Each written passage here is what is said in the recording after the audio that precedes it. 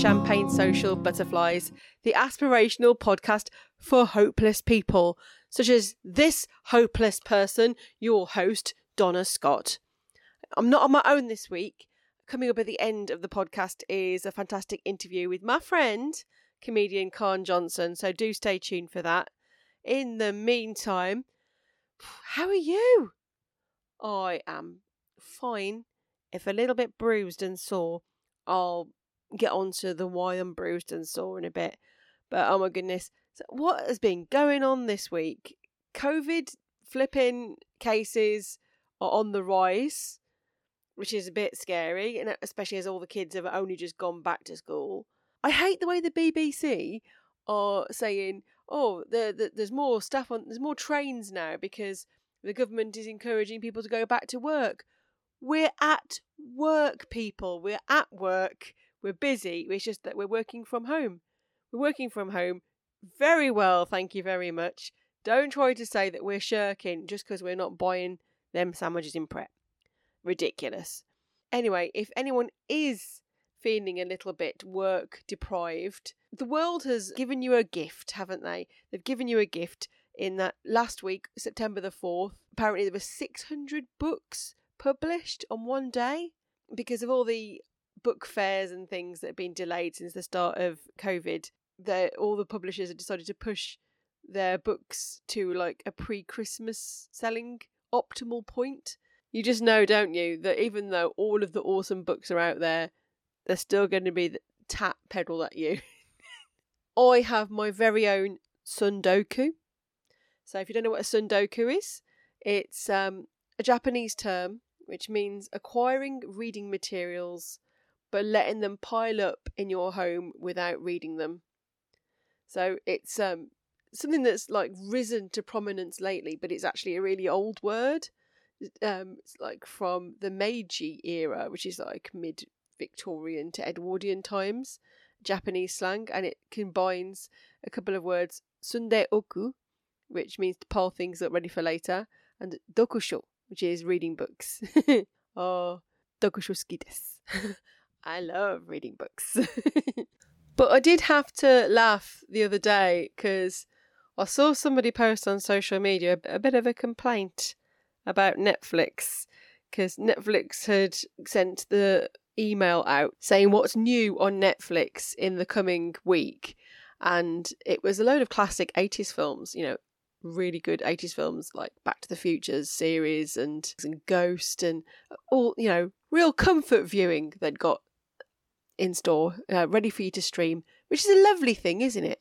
And this person I saw had complained that, oh great, so it's basically just Back to the Future then, what am I going to watch? This is just old stuff. And another person had chimed in and said, yeah, you want to complain to Netflix? And it's like, there might be a reason why there's not an absolute plethora of new titles coming out. You might want to think about why that might be. But yeah, no, this is the time. We've got an absolute treasure trove of previous media that we've produced that we can get through. And I should probably, really, if I do find time, revisit some of the DVDs that I've got. Because I've got loads. And maybe start attacking my own Sundoku. Seriously, in my office, I've got all my shelves and they're all stacked nice. And there's like shelves downstairs and there's shelves upstairs as well. And there's a few little piles in the bathroom. But over here, I've got my newly acquired TBR pile. It's like that scene in Ghostbusters when Bill Murray can't quite believe that somebody working in a library would be able to stack books quite neatly. And it has to be ghosts. The thing is, you can't trust books that you find in a haunted library, can you? Because they're all done by ghost writers. Oh no, it's just a load of Katie Price novels covered in ectoplasm. Ugh. Anyway, I think we're quite lucky, really, in that what coronavirus and lockdown has done is in that we can't really get together as well as we used to be able to produce things. EastEnders apparently is coming back, which is a big thing. It'll be all, get out of my pub unless you use the hand sanitizer first and sit down for table service. Or I wouldn't touch you with an 8-foot barge pole, Pat, but I've got a 2-metre one, so we're safe. I didn't recognise you, actor currently playing Ben with that mask on. It just shows how often I actually watch it. I know that the actor who plays Ben is frequently changed. I don't even know if Pat's still in it, but she is the iconic cast member of EastEnders. But no, I'm too busy. I have no time for soap at all, apart from the several times a day washing my hands for 20 seconds, which is now apparently 40 seconds according to Peppa Pig. Peppa Pig is very muddy though, so that's probably why it takes us longer to wash our hands according to Peppa Pig. But I think when we were all being encouraged to be more creative at the start of lockdown, I think that stressed a lot of people out. So now that things are perhaps a little bit more settled for us mentally, and we are starting to feel more comfortable with how we can live with the coronavirus restrictions in place, then maybe now is the time to start challenging yourself and getting a bit more creative. I'm doing that now. So when John Wagstaff said on his post that we all should, push ourselves more, take risks. And I thought, there's some risks I'm not going to be taking, but how can I take risks? How can I push myself? How can I leave my comfort zone? And I've decided to do a lot more of these live gigs, and they are sometimes a bit weird. So, I was gigging in New Zealand last week, and only 2 audience members came along to watch, and they were both come to see me.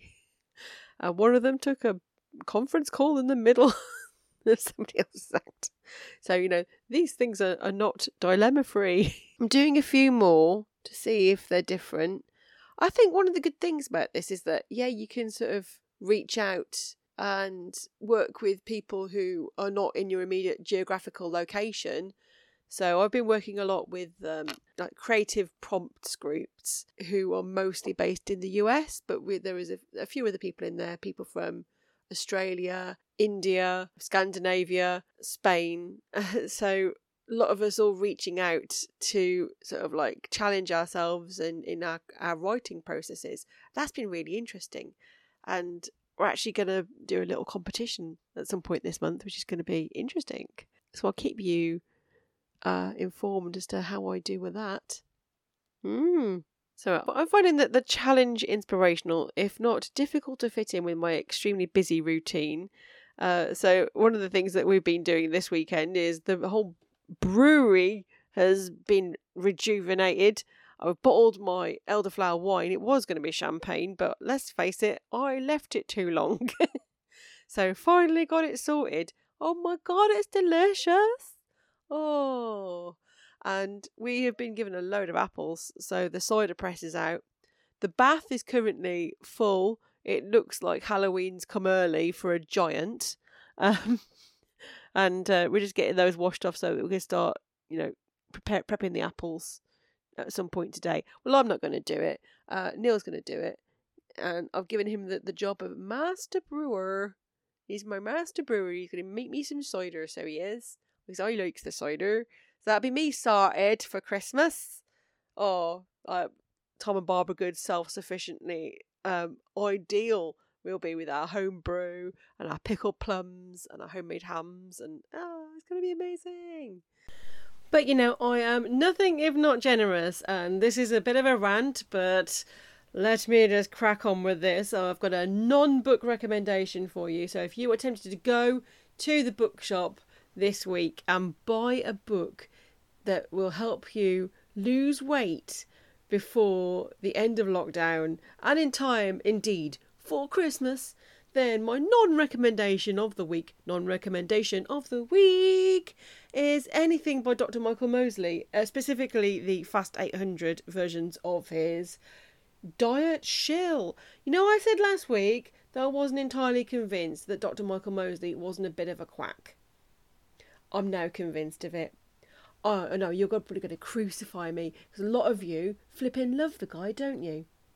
I mean, he seems really, really nice. His whole family seem really nice. He's got his doctor wife with her mean portions, and he's got his fitness guru son, who, let's face it, is not quite as bouncy and cute as Joe Wicks. There, I said he's cute. Can't help it. He's got hair like the flipping broccoli trees that he loves so much. But you know, we gave it a go. And here is my honest review of the Fast 800. So, clearly I didn't do it for 2 weeks. I have had to stop. And there's a flipping good reason for that. Ooh, I'm seething. Right, okay, so the idea with the Fast 800, which basically takes the 2 days on his other diet, the 5-2 diet, just says, just do that for between 2 and 12 weeks, you gullible twats.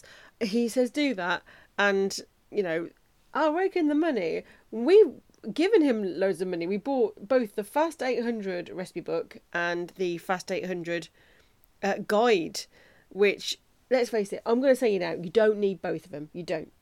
Because the 800 recipe book basically has a planner in it. I mean, there's reasons why the planner isn't that useful. I'll go into those.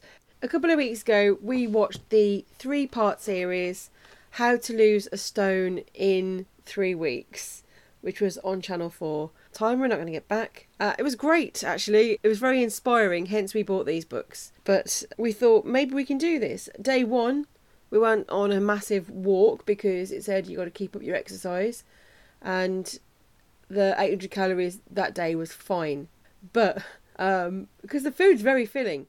But here's the thing. I was a bit of a disordered eater. I know kind of how these things work. You can make your plate look very full and very appetising, but you fill it with really low calorie stuff. So anybody looking at your plate will think, oh, that's a nice healthy meal.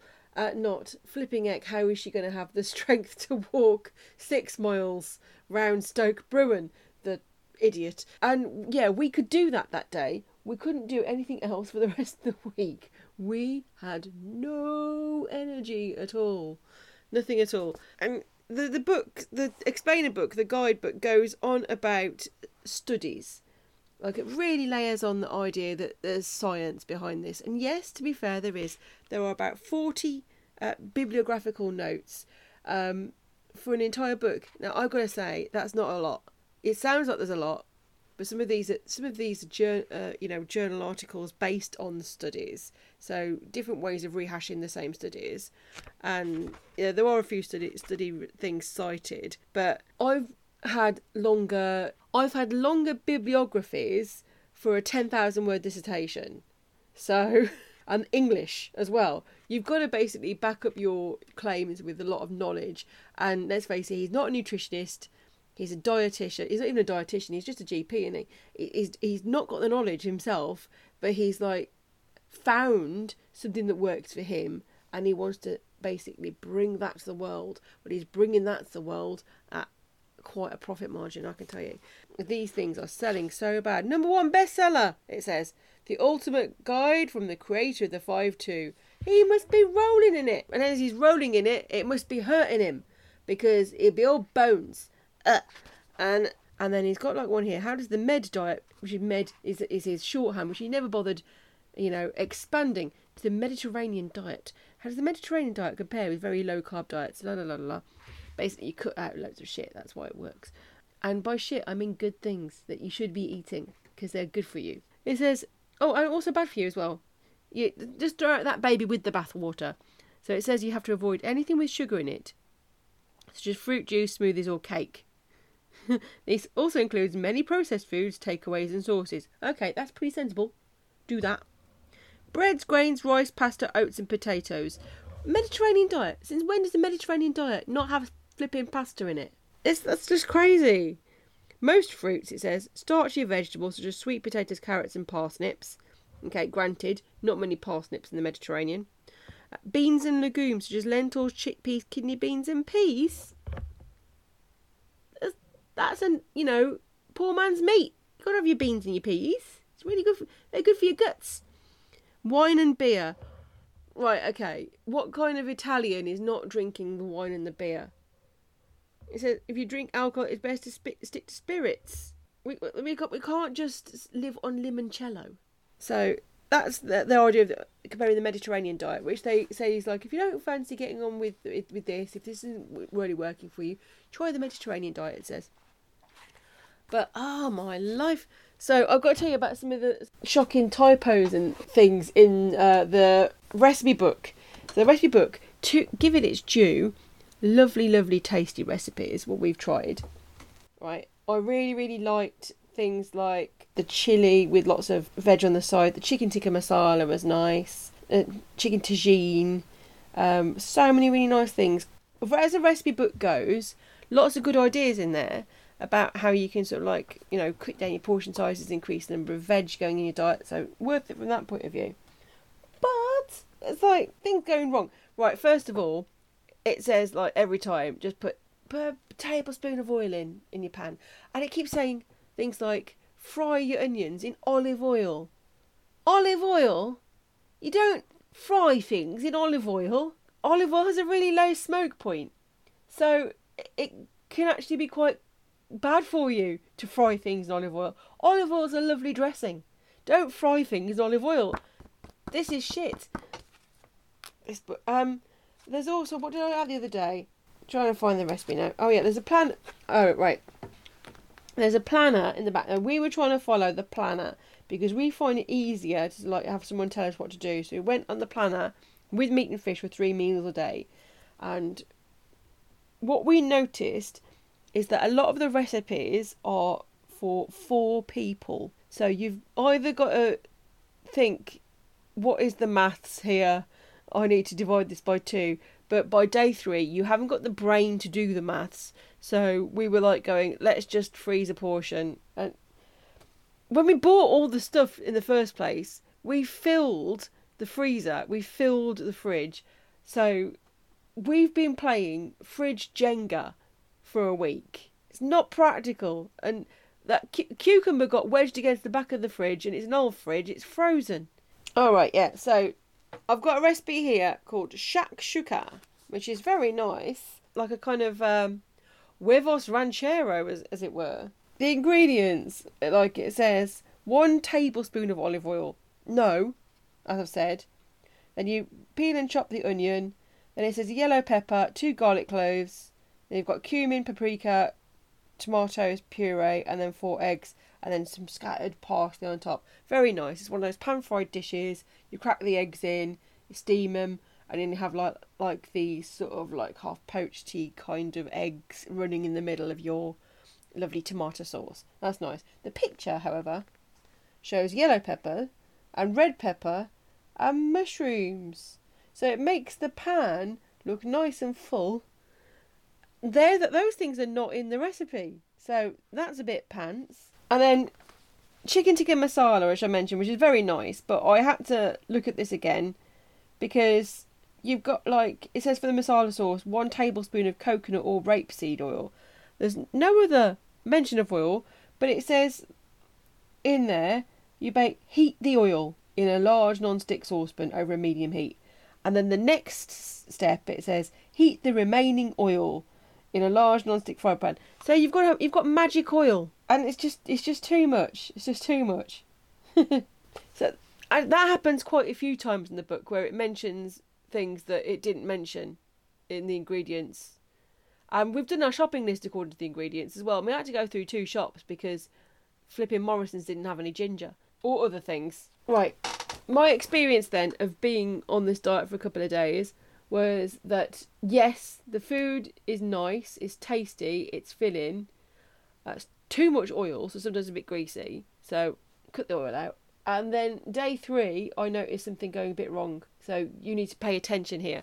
One of my jobs, as you know, is that I am a hotshot editor to the stars. So people rely on me for my keen eye and attention to detail when I'm reading their work, so that I need to make amendments on the text. Right, day 3, I noticed my eyesight was going. It was crazy. I do know some people who were obese, and they wore glasses every day because they had a prescription to wear those glasses. They went on this diet and then their eyesight improved. Now, that has happened. But I was thinking, why the heck are my eyes? So I looked up people's experiences of doing this diet, and yeah, there's quite a lot of people who had said, I've lost my eyesight. My eyesight's been going. And so quite worryingly, some of them said it took a while for it to come back properly as well.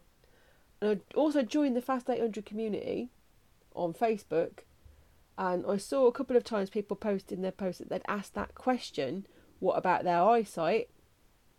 And those posts have been removed.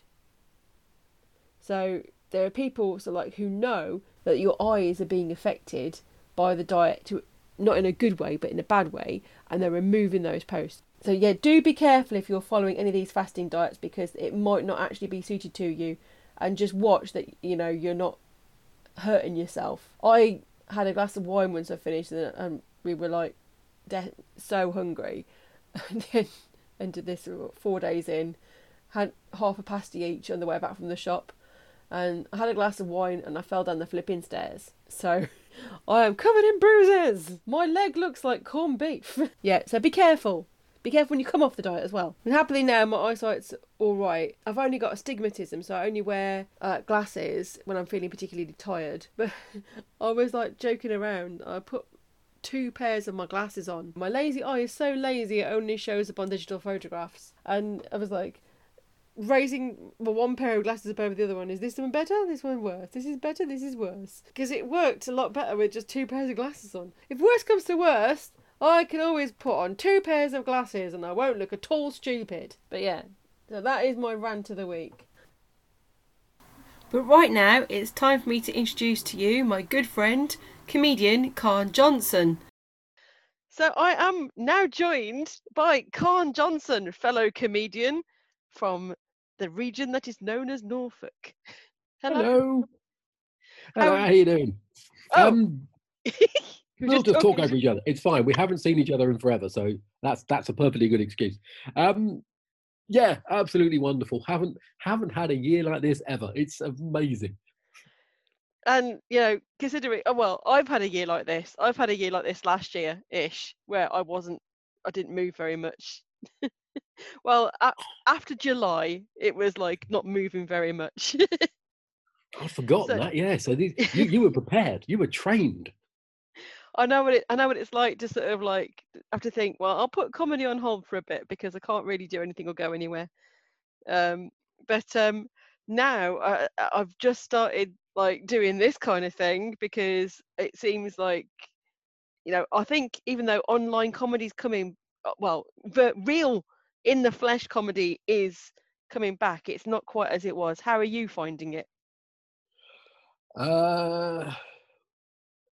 Well, it is coming back, but it's not as it was. A wise person once said that to me. Was it me just now? It could be. Time has no meaning anymore. Initially I was kind of like, okay, this is the new normal and I'm fine with it. And then after about a week, I wasn't fine with it anymore because I realized I actually got a release from the interaction with people in that environment. As a general rule, I don't like people and I don't seek them out because I don't know if you've met them, but people. But in that controlled way where I'm the person holding the microphone and I'm in control of everything, then I'm happy with it. I love it. And then I do that. I do quizzes and other stuff, and I lost a lot. And I was okay for like a fortnight, and then I suddenly realised I couldn't pop to the shop and get any bread, and I hadn't been the centre of attention and made anyone laugh on my own terms for 3 weeks, 2 weeks, whatever it was. And that's when I started to really struggle. And I've done 1 gig since when they started loosening everything, and I've never been so anxious before a gig before. It was horrible. And it took me about a day to come down off the adrenaline the following day. Yeah, what I found was I wasn't quite so nervous before the gig. I was a little bit hyper. But because I've done 1 as well. But all the next night I was in a state of panic. I couldn't sleep.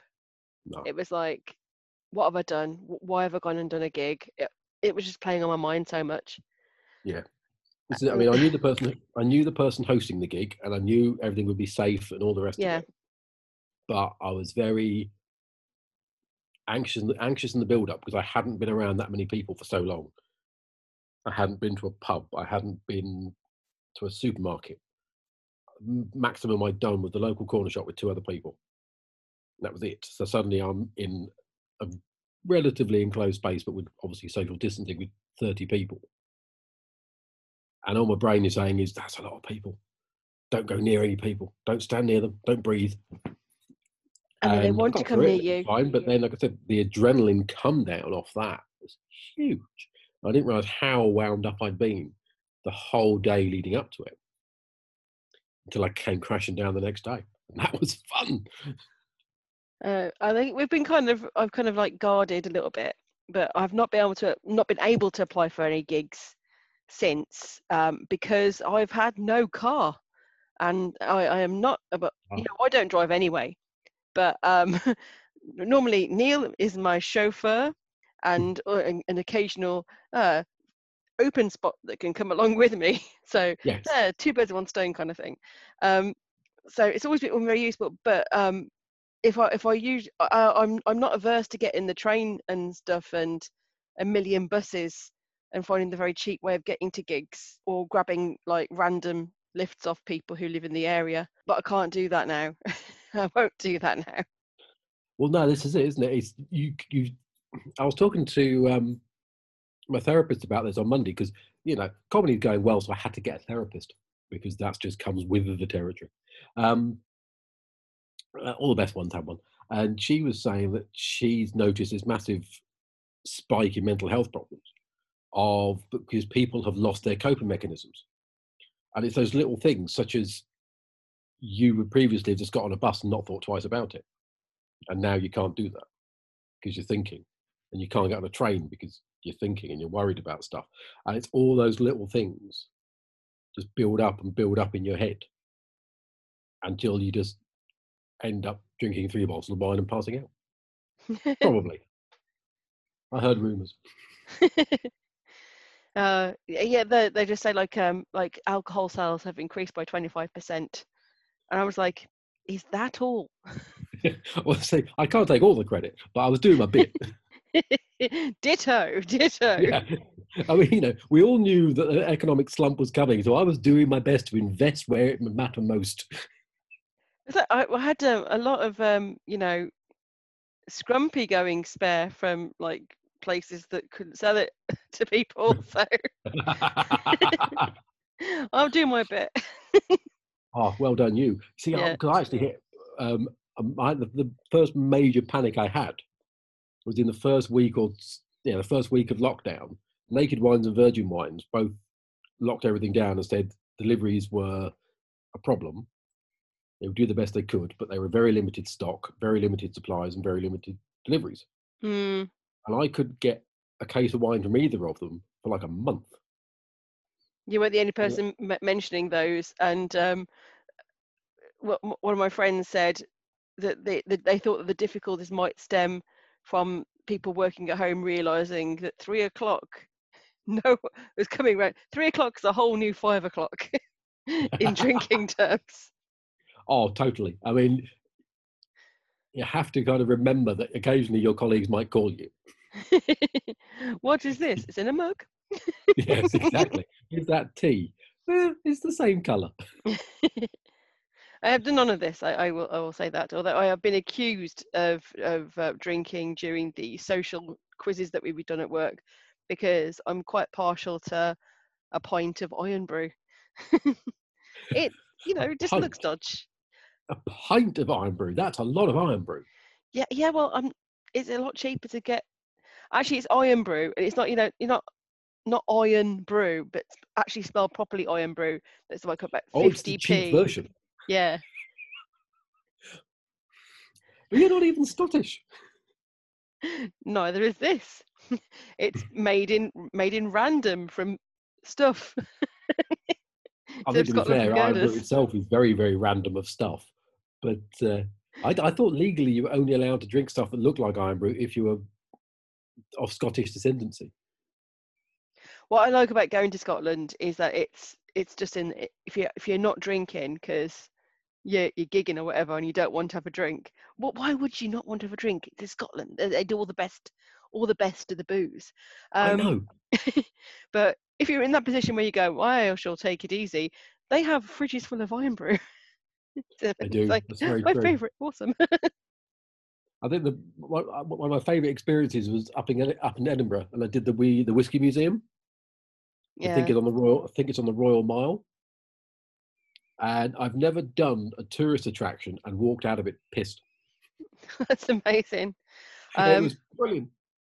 We went to a friend's wedding at Oran Moor, which is the fantastic whiskey bar, and also is a venue on occasion. And yeah, the whiskey was flowing quite well, and so much so that Neil developed an allergy, and he can't drink it now. Oh, that's criminal. I know, he's very upset by it. I confounded whiskey experts many years ago because we were staying up in Scotland, and the place we were staying put on a whiskey tasting for the guests, which just seemed rude not to turn up, frankly. And they had 5 whiskies they were tasting and giving you to taste, and they were talking you through and all that. And at one end they had Glengoyne, which is the most mellow, mild. I think it's a Speyside whiskey. It's really, really smooth, really soft, beautiful. And at the other side they had Lafroig. I don't know if you've had Lafroig. It's basically like drinking a bonfire. It's about the peatiest peaty whiskey you can find. And I like them both equally. I love them. And the guys who've been doing this stuff for years just looked and went, "You can't do that." I said, "What do you mean?" I said, "Well, you can't like that one and that one. They're opposites." I said, "I know, it's great, isn't it?" Try a few. My time to usually try a few is Burns night, because I tend to get booked for a few Burns night things. You see, you're quite arty and literary and clever and stuff, so that you're a good fit for that. The last time I did a Burns night, I had laryngitis, so I drank quite a lot of whiskey trying to get around it. Oh, that's got to be the best excuse ever, though, isn't it? Oh, I'm terribly sorry, I have a sore throat. What? Still, it's been 3 months, Donna. Oh, it lasted a month. So people got ill from me. I was like a patient zero. And it was just before COVID struck, so I was like, seriously, no, you've not had COVID. You've had just my bugs. It's not COVID. So it was all a hoax. I know I hang around with bats, being of a sort of gothy persuasion, but actually, speaking of bats, one of the wines I was able to get hold of was through the sinful avenue of Amazon, and it was a Romanian Merlot called Bat's Blood Merlot. Well, that sounds nice. It's beautiful and brilliantly vegan. So it was just, I don't know, first mention of the word, what we in, 15 minutes in? That's not bad. Call that a record. You're slacking. I know. I was trying to shoehorn it in earlier, but I couldn't work out a way of doing it subtly. It's not a real shoehorn. It's vegan. Do you know what? Just neither the leather nor the horn. Funny thing, I was talking to a friend the other day, and we were talking about the banking crisis vegan, and I'm going to have to start finding new ways of adding it to conversations, just sprinkling it over words. Brilliant. Because you don't do the vegan thing, do you? You're sort of one of those people who eats whatever they like. Extremely lapsed. So yeah. What I'd like to call it as in, I like the idea of flexitarian. What I like to tell people is that eventually my ambition is to eat as per the Lancet diet, the 9 billion diet recommendations, which is like very, very little meat and just lots and lots of vegetables, which is the diet that the Lancet has recommended. Like, should the planet's population reach 9 billion, it's what we're all going to have to eat to make sure we are suitably nutritionally sustained. And it's I think they've allowed people like a beef burger every 2 weeks or something. It's the flexitarian thing though that really gets me, because oh no, I'm a flexitarian. I'm a vegan on Tuesdays. No, you're not. You're just not eating meat and dairy on a Tuesday. That's just normal. You haven't gone to the bother about actually having to check what your shoes are made of, which, by the way, really annoying. Or going to the trouble of checking on your shampoo and your conditioner and all the rest of it, which, by the way, vegan shampoo and conditioner really stings when you get it in your eyes. They should test it on something. That's a joke I haven't had to do yet. I wrote that about 3 months ago. Um, the dogs and the cat have been fed up of me just saying, "Is this funny?" And they just look at me and go, "Just feed us." So, no, I want to try this bit first. Is it just, if I put the emphasis here, does that work? Pass our tea Yeah. time.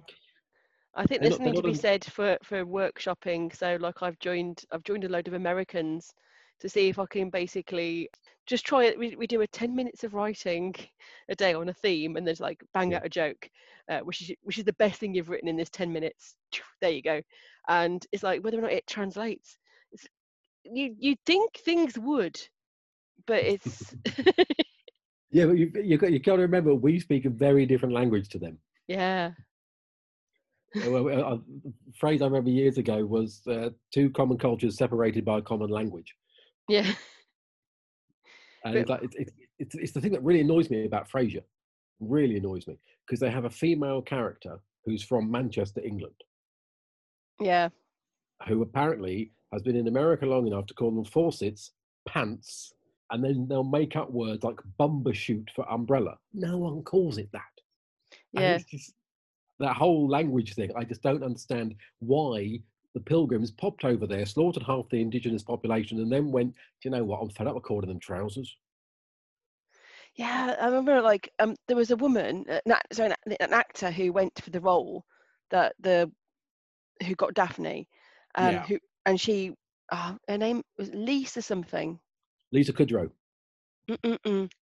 British woman, blonde Oh, right. hair. She was in a lot of things in the 80s, just can't remember her name at the moment. But I remember her saying in an interview that she failed the audition for Frasier because she had to say the line, "Oh, you've caught me with my hand in the cookie jar," and she said, I wouldn't say that. That's not a thing people say. Exactly. I think actually they changed that to the biscuit tin in the episode, and it's still not a thing. But yeah, no, I think she did the right thing because they butchered the English language completely. Yeah, but it's like well, she's argumentative. She's gonna be difficult to work with, kind of thing. Yeah, this is it. They both want somebody who's compliant. But actually, I did a gig in San Diego some time ago because I've travelled. It wasn't the best gig in the world, I'll be honest with you. It turned out to be I was in the final section after a whole class of comedy students were doing their passing out gig, as it were, their graduation gig. And you Which had tend to go on for 30, that long that somebody does pass out. yeah, exactly. 30 people, all starting with the opening line, tell you a little bit about myself. And it's like, when the third person's doing it, why aren't the rest of you looking at that going, this is a bit repetitive, I need something else? But no, they all just methodically went through. But one person mentioned watching English film with subtitles on. And I ended up doing a 5-minute bit off the top of my head just about the fact that they couldn't really understand what I was saying because I was talking proper English. Because I didn't walk on stage and do 3 bits of graduation material and say, tell you a bit about myself, I stormed the night. I wasn't that good, but I was better than everyone else. And it's just, I don't get the use of language in America. I don't get the culture in America, to be honest, and I watch a lot of it. Yeah, and yeah, it's all just very strange. I'll tell you what, Especially because now. me and Neil have been watching Dirty John, the series, and I think it's a really really good like a kind of true crime series.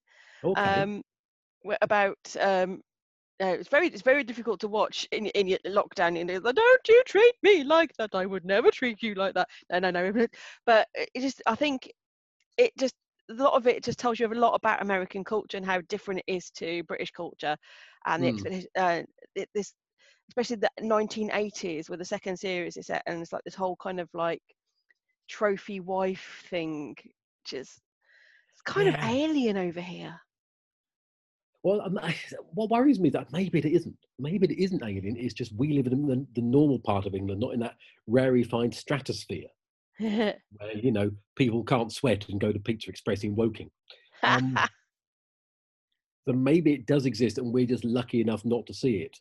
And no one in TV land over here thinks it's that interesting, so it doesn't appear on the telly. Whereas in America, that's the aspiration. So that becomes the thing. I mean, like Dynasty was gloriously overblown. And that was aspirational television, because basically everyone in America thinks they're due to be a billionaire sometime next Tuesday. Yeah, and we tried that with El Dorado because we wanted some, and it just didn't work.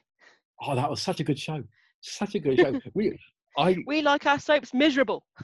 Yeah, exactly. I don't care if you're out there in the sunshine having problems. You're in the sun. Don't moan about it at the bar. We want to be in a laundrette bitching about the fact that our vegetables have gone off. I mean, El Dorado was just utterly nuts. I do remember actually being a bit sad that it ended, because by the time they got to the final episodes, it had gone completely OTT and jumped the shark. And it was at that point, it was the best thing on television. Both you've got Australian soaps that are always sunshiny. Oh, yeah, but see, they kind of somehow, they're never miserable, but they have problems, Yeah. but they have real problems. Yeah. I mean, in the case of Jane, often that she disappeared to somewhere foreign for a bit and came back looking like someone else. Is that Plain Jane Superbrain? No? Yep, that's the one. Yep. With the old trope, I've taken my glasses off. Oh my gosh, you're beautiful. Yeah. You're beautiful after all. I never knew. That used to really annoy me. But yeah, it's just kind of, I think part of it is because America's still, you've got to forget, America's still new. In global time history terms, America's still very new. They've only been kicking about for a couple of 100 years. I mean, I know there were people there before who were quite happy being America, but the white people hadn't turned up, so, we don't count that. So when the white person discovered America, that was already been discovered by the people who lived there, it all sort of started again. And we were just kind of bored by that point. And I remember where I used to live in Rutland, my friend lived at the other end of the village I lived in, and he lived in a house that was older than discovered America. Yeah. There's no one's house in America can be as old as his was, and Yeah. still is. And I think that's unless kind of, it's Leif Erikson's. unless you happen to be, unless you moved into a cave in Yellowstone Park. And I think part of the thing is that's kind of inbuilt in us, is that we're a very old nation. So we're kind of curmudgeonly, we're grumpy, we like being pissed off about stuff. We like the fact that everything is just like, whereas America is still young and buoyant, very much like a teenager. They're currently going through the angry phase of wanting to shoot everything. Yeah, and they're just spotty.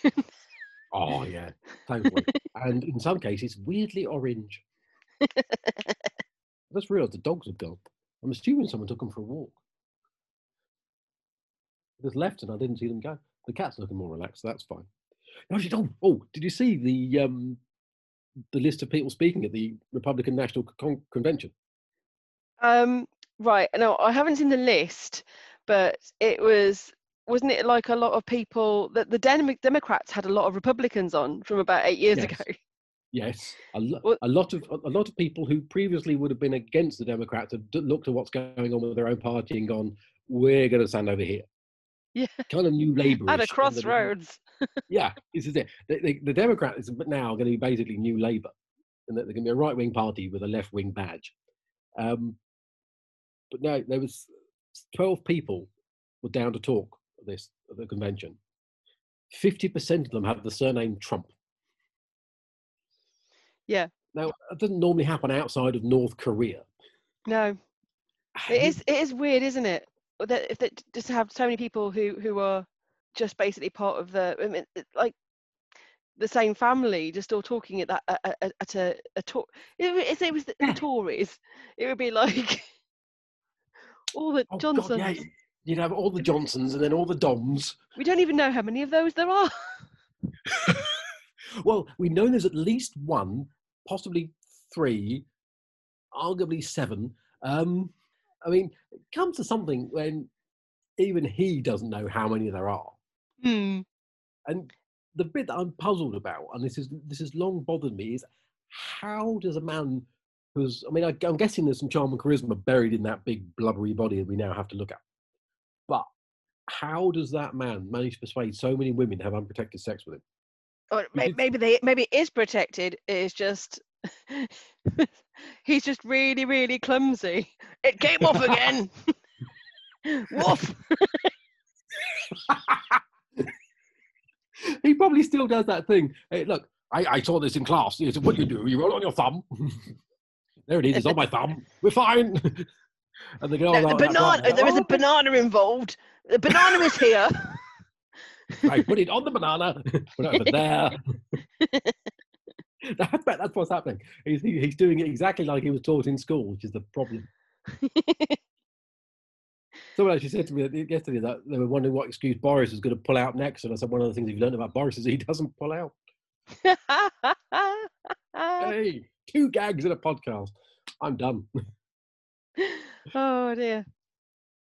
So, would you have been in Edinburgh at this time of the year?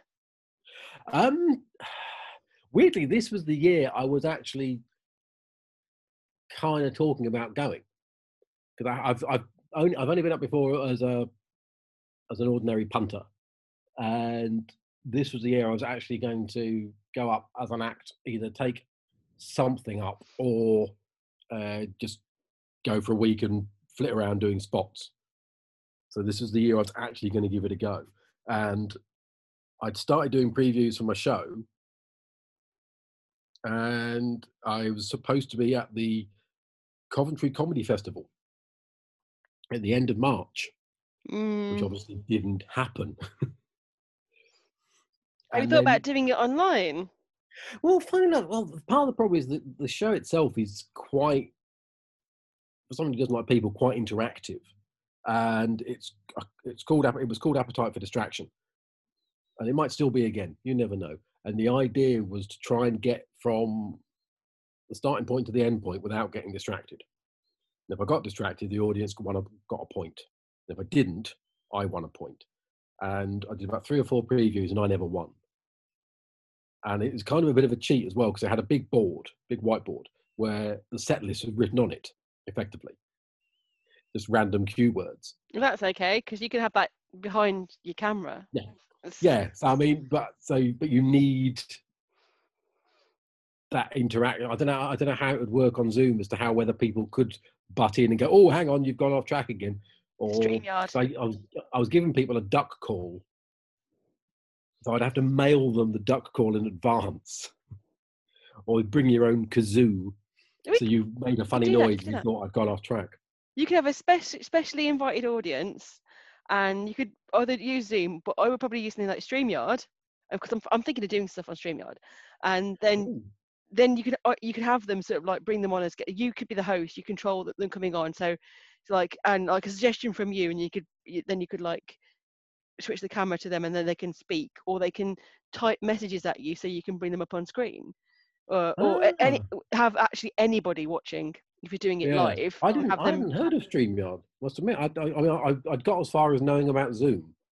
Yeah, no, I'm just trying to work out what I'm going to do with it, but yeah, I think I might do something on StreamYard, because actually investigate that, because obviously when everything imploded, the comedy world went shit and all raced online and started doing stuff.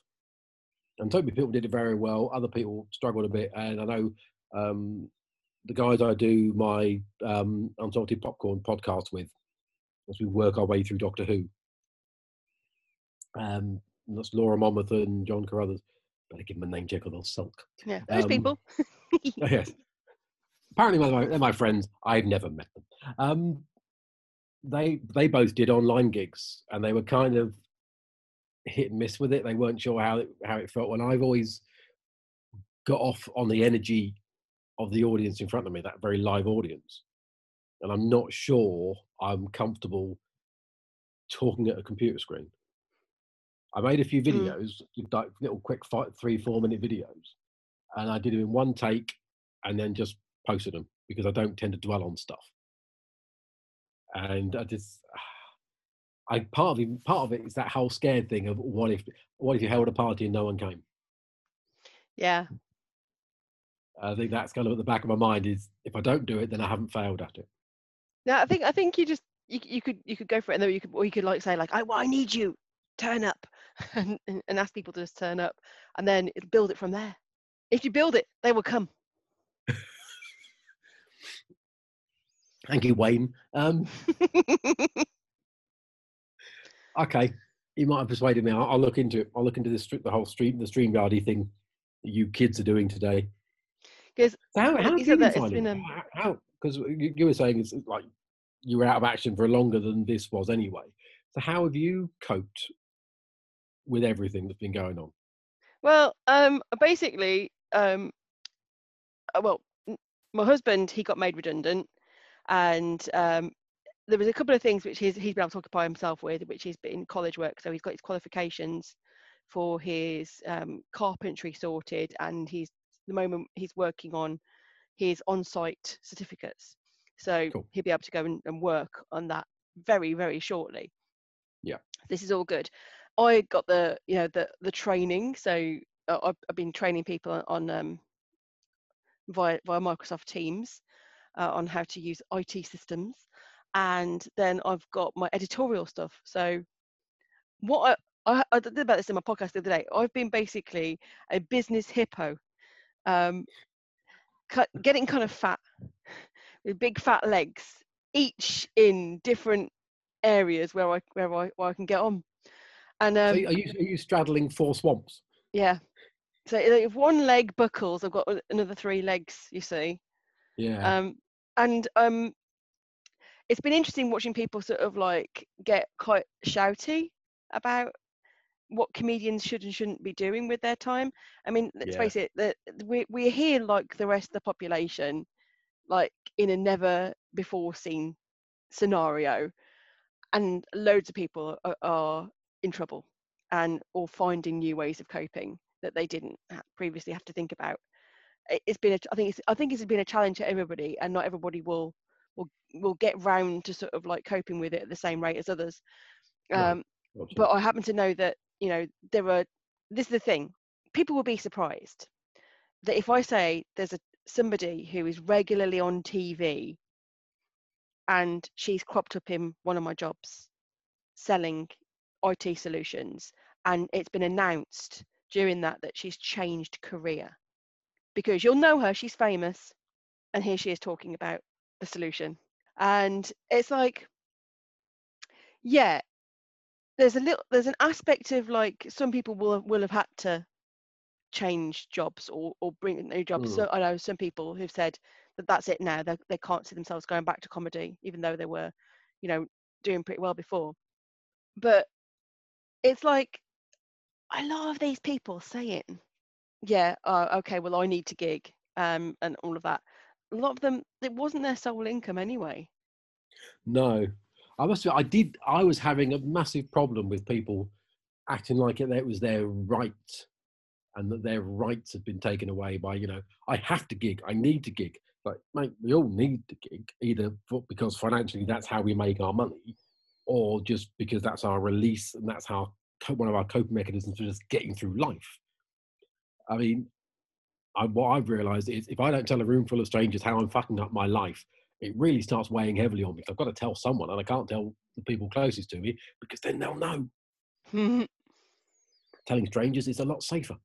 And I did feel like a lot of people entitlement was at the front of it all.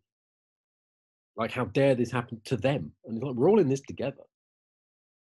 And But we yeah, a all lot of need people to, just pretend they've got no other life going on. They'll admit to maybe having a partner, or yeah. they might admit to even having a family, but they won't admit to having a day job. They No, have. this is a weird thing, isn't it? I think because comedy is all smoke and mirrors. And I learned this last year that I started publicizing what I was doing more. And friends were saying, oh, it's all going really well for you, isn't it?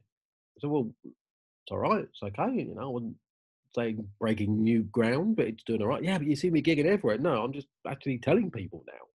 And the perception was I was suddenly really busy. And that seemed to fuel something. And I think a lot of people like to tell everyone they're a professional comedian and then keep quiet about the fact that they clock off at 3 o'clock so they can drive 4 hours to go and be funny for 20 minutes.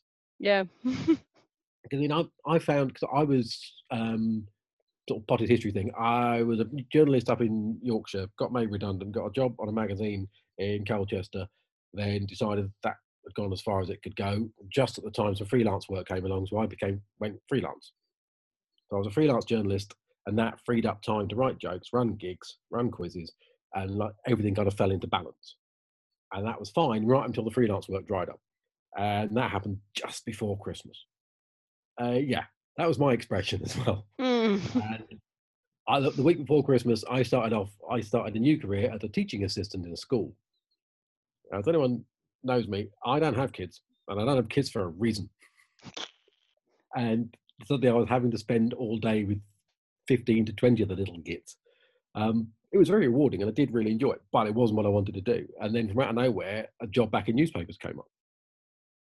So I've gone full circle. I'm back in newspapers just at a time when I then got sent to back working from home again. Hey, cheers, COVID.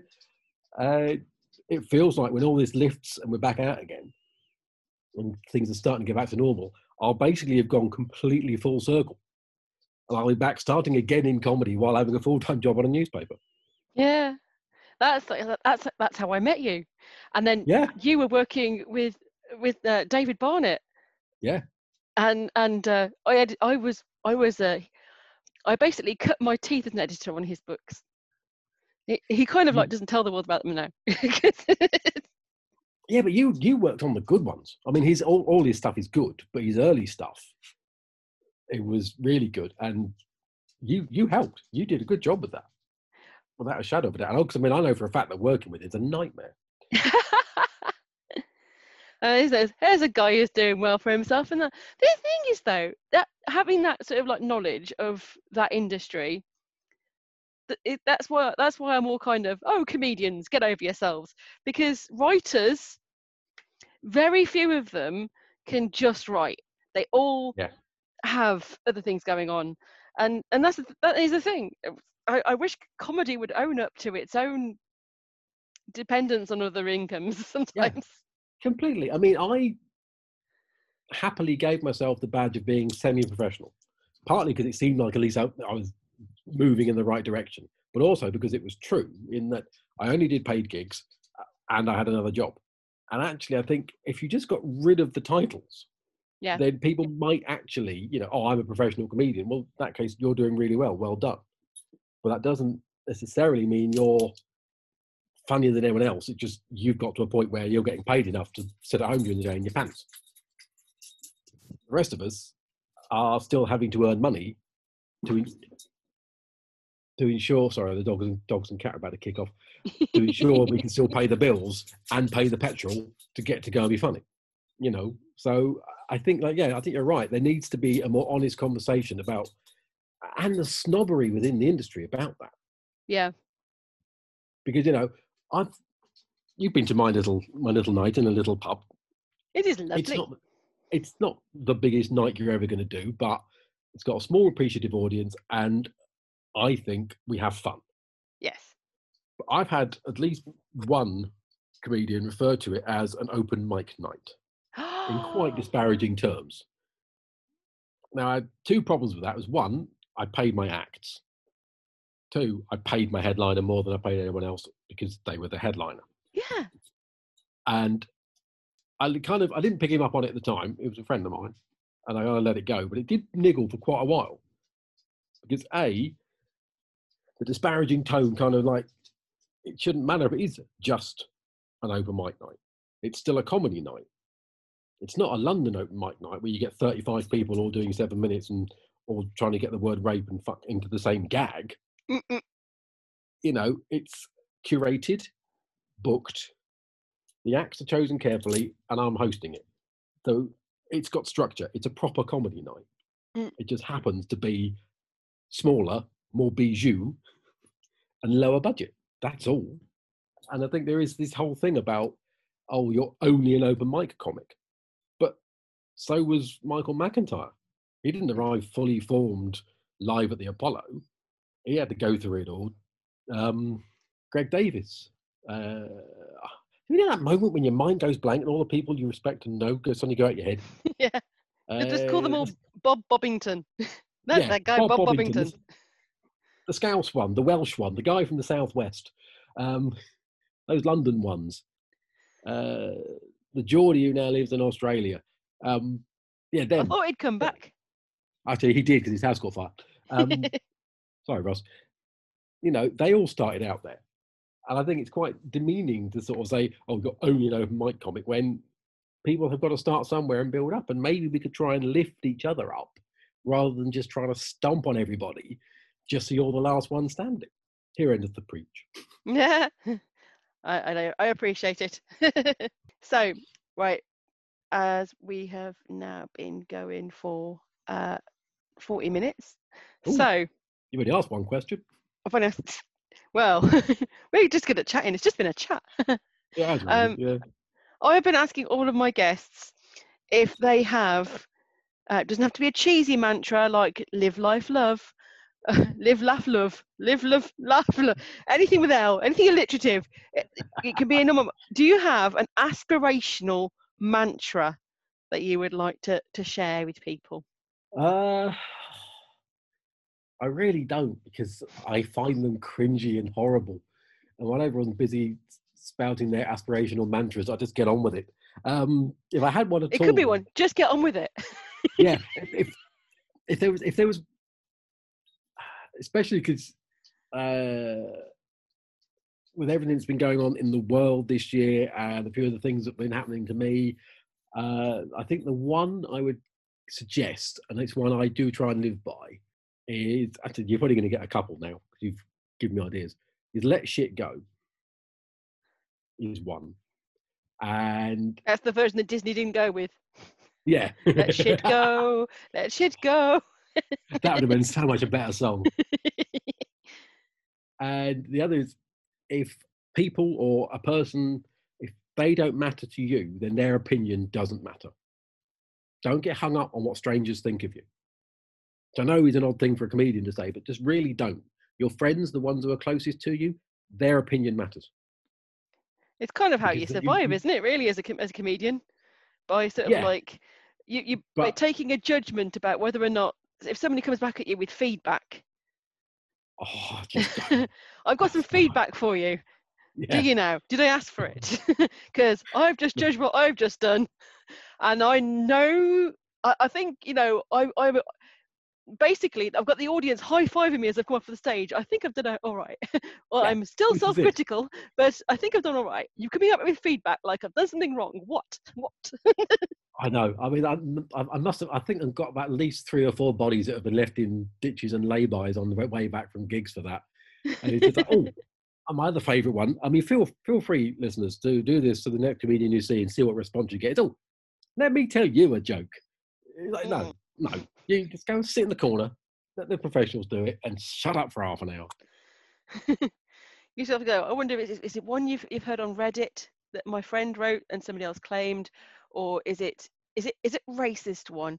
It's one of those. That is usually, who was it? Oh, it actually happened to me at my gig in Norwich. Some guy was hanging around and he kept talking to us outside, and he basically he wanted to try stand-up comedy. He wanted to give it a go, but he kept heckling every single act, and I had to keep putting him back in his box. Sorry, someone's not looking for a bottle of wine. Seriously, no. And I had sort of, he said to me, "Oh no, heckling is half the fun." It's like, mate, it's really not. Comedy isn't a combat sport. Sit, enjoy, interact if invited. Otherwise, shut up. Oh, I like it because I want to give it a go. I want to get a go. I'm not racist or anything. Well done. Congratulations. Here is your medal. Oh no, yeah. I ate it. I'm so glad you achieved base level humanity. Well done, my friend. Here, have a headline spot. But yes, like that said, that'd be my thing. Is let shit go. Yeah. And don't get hung up on the opinion of strangers, because it doesn't matter. Yes, I like those. I like them both very much. Okay, and I would like to say thank you very much, Kahn, for joining me on the Lemonade Budget for Champagne Social Butterflies. I'll tell you that now because you'll never remember what it is. Catchy, I like it. Yeah, but it's unique. That's very true. I'm guessing the URL was free. Yeah, it comes up as Podbean as something. It won't let you actually change the URL. But Oh, that's okay, because I've got my website and that, and I just link it through on that. No, you'll find it. clever. I said, Yeah. do you know what? I still haven't actually added my podcast to my website. I'm really not good at self-promotion. It has to be said. It's not my strong point. Yes, thank you for inviting me. Thank you for this lovely chat. It's lovely to see you again. Lovely to have a good old catch up and a natter. You've been listening to the Lemonade Budget for Champagne Social Butterflies with Donna Scott. Please like and subscribe. Give us a 5-star review. I love you. Also check out Donna Scott Comedy on YouTube and my website, donna-scott.co.uk. Music, It Looks Like the Future But It Feels Like the Past by Dr. Turtle on Flush Your Rolex EP.